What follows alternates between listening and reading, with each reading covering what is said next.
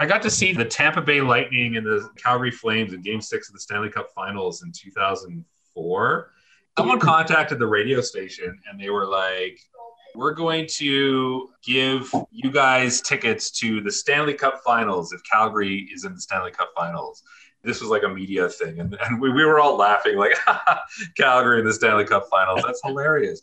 And then it actually happened. And they're like, oh, I guess we've got to give you some tickets now. So I got to go to Game 6 of the finals. Basically, I got there and they're like, oh, yeah, you're part of the media. Well, you have a ticket, but we don't actually have a seat for you. So basically, I could have touched the roof of the Saddle Dome from basically the spot that they sat me. But like the energy in that building was just absolutely insane. And they almost won that night, too. They almost won the cup that night. And there was like a bad goal or something. They did win. They showed the picture on the front page of the Sun the next day where the puck was across the goal line. There was like white space between the puck and the red line, right? They ruled it wasn't a goal. So whatever. They were so robbed. I so wanted them to win the Stanley Cup that night, to be able to be in the building and see that. And unfortunately, they didn't. And then, of course, they lost Game 7. And Calgary's dreams have been shattered ever since then. Game 6 was supposed to be the Stanley Cup presentation to the Flames in Calgary. After the game was over and Calgary lost, I get a phone call from the chief pilot. And he said, we didn't think there was going to be a Game 7 and the Flames have got to fly to Tampa. Would you do it? And it's like the next night. And I said, well, yeah, sure. Yeah. I thought, great. I'm going to get to go to Tampa and see the Flames win the Stanley Cup in Tampa, right? Unfortunately, when you're the pilot of this plane, you don't go to the game. You sit in the plane kind of with the engines running, waiting for the team to come back from the arena, right? So we're watching the game on the TV at the airport on this little TV. And that game, I don't know if you remember, but it was over about halfway through. Like the Flames really sucked. Yeah, I remember. It was a bad game. But what I got to do, rather than this great big super celebration with a mob scene at the airport, was the funeral flight back from Tampa, where nobody said anything. Everybody just slept and, with their mouth shut. When we got to the airport in Calgary at about 3 a.m, there was a group of fans there, believe it or not, like flag waving Flames fans to cheer the arrival of the team back. But, it's maybe about 50 people or whatever. But anyway, it was probably the most depressing experience of my whole pilot career, was doing that Game 7 with the Flames, thinking we'd be all getting a chance to get our picture with the Stanley Cup and maybe have a little sip of champagne, even though you were flying the plane sort of thing, but didn't happen. I think it's just funny that we both have like a Stanley Cup final Lightning Flames Game 6-7 story where we were both denied the opportunity to sort of experience a big Stanley Cup win, Esmeralda, it's going to be really depressing when our husbands come off the plane after losing the Stanley Cup. I don't know if I can show my face in Pilates again. Well, Candy, I don't know about you, but Daryl is very angry after that loss. Whoa, Esmeralda. Daryl's really angry? Like, how angry? He's so angry. He's thinking about demoting your husband from assistant coach position. Henry? No way. Oh, wow. We can't do that. We can't afford to move again. I hate moving. Moving from Los Angeles was so hard. Hey, Henry, get into my office. Yeah, hi. Yeah. I'm just letting you know that I'm thinking about demoting you. I haven't really made a decision yet, but I'm thinking about it, okay? Just thought you should know. Is that like mean more pay then, boss, or? No, like demoting is the opposite of more pay. It's like less pay, less responsibility too. So it might be a good thing. I've been a hockey player all my life, so I'm not good on these big words, but it's like, is it like emoting? Is that the same kind of thing you're going to do? Well, I mean, being 2004, I don't know if the term emote is something that people are like familiar with. No, I guess emote it's emoji that people don't know. That's a future term. So I'm your Pilates instructor. Okay, we're going to get you in shape so that you can win the Stanley Cup next year, all right? I teach your wives, so I've decided that I need to teach the husbands too, because I know what it takes for you to win a Stanley Cup. You need to do the Pilates. So, okay, stretch. Okay, good job. How you feeling? You feeling pumped? Do you feel like you could pump a hockey stick and hit the puck at 20,000 miles an hour into a net? Yeah, like knock over the goalie? Do you think you got what it takes? Hi, Laura. You need to stop pulling mute people off the street and telling them that they're going to win the Stanley Cup. If It's our kinda weird. current team isn't going to do it, anybody can do this if our team can't do it. So why not get some more candidates trained? Let me get this straight. You're grabbing people off the street, you're teaching them Pilates and forming your own NHL team to somehow enter the league and win the Stanley Cup. Is that the idea here? No, why not? I don't see anything wrong with this plan. This sounds great. Henry, I heard that lucky rabbit's tail didn't bring you so much luck there on the assistant coach bench. Ooh, yeah, he said something about emotions that's happening to me in the next season. I'm not quite sure what he was on about, but I think it sounds good. It sounded good.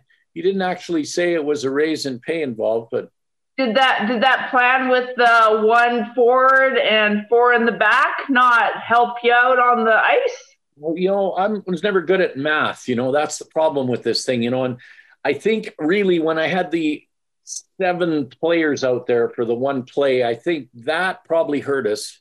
That call hurt us. It was a bad call. I mean, my plan was good. We cut to that coaching practice. Coach Henry, so the play is 7 players on the ice, and that's it? Just get 7 people out there? Yeah. It's like we flood the zone, and in the confusion, our number 2 defenseman takes out the ref. That's the plan, right? So once he's got the ref on the ice, he can't call anything when he's down there. So we should be able to get away with pretty much whatever we want. That's so basically the extra guy just sort of covers the ref, so he's not looking at the rest of us. Right.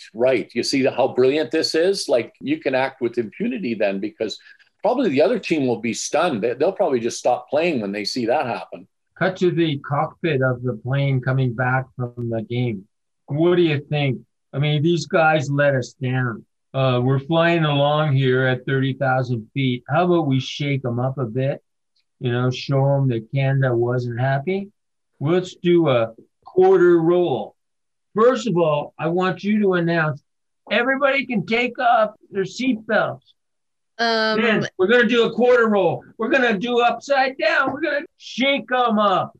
Excuse me, sir. I think you have to go back to your seat.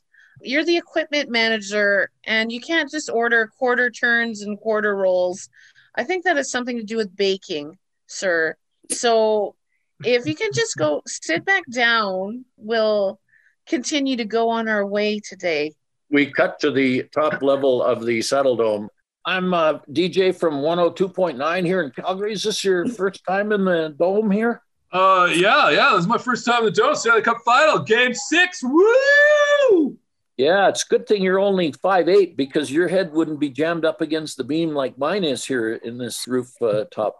Oh, I've already hit my head here like 5 times. It like gives me like a rush. It like makes me love the Flames even more. I'm literally seeing red. Woo, Flames!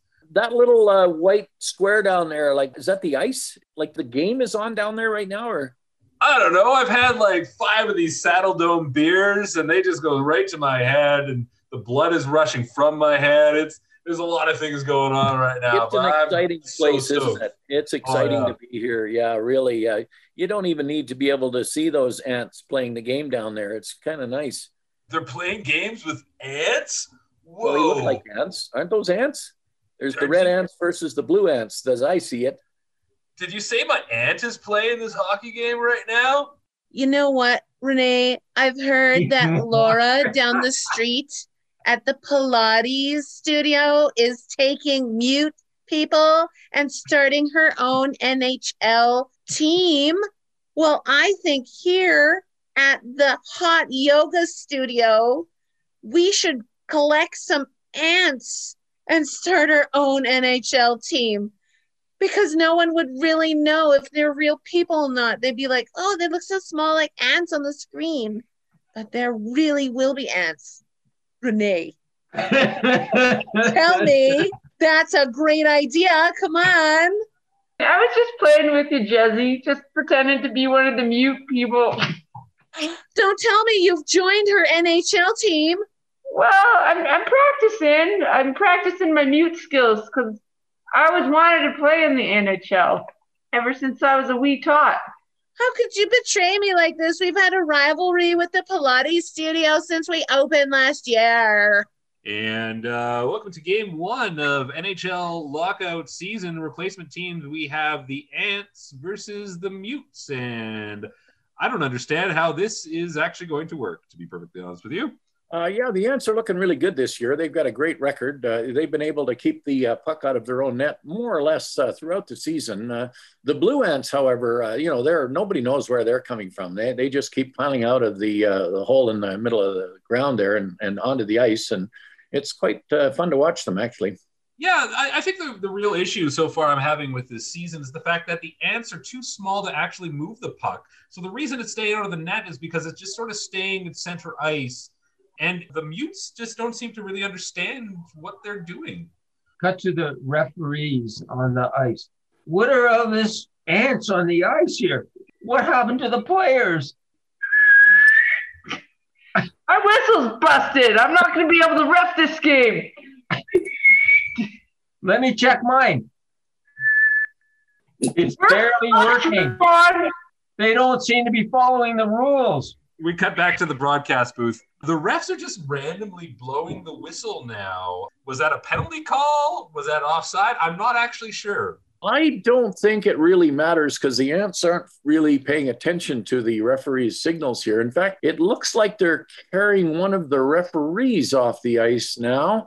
If you get enough of those little buggers, boy, they could really do some work, you know? It's amazing how they seem to have formed throughout the season a series of collective intelligence. They may even be more intelligent than the assistant coach of the Calgary Flames. Yeah, they're really chowing down on that one ref there, Bill. He's practically disappearing before our eyes. I've never seen a spectacle like this before. This is going to improve the ratings for this sport. I'm telling you here right now.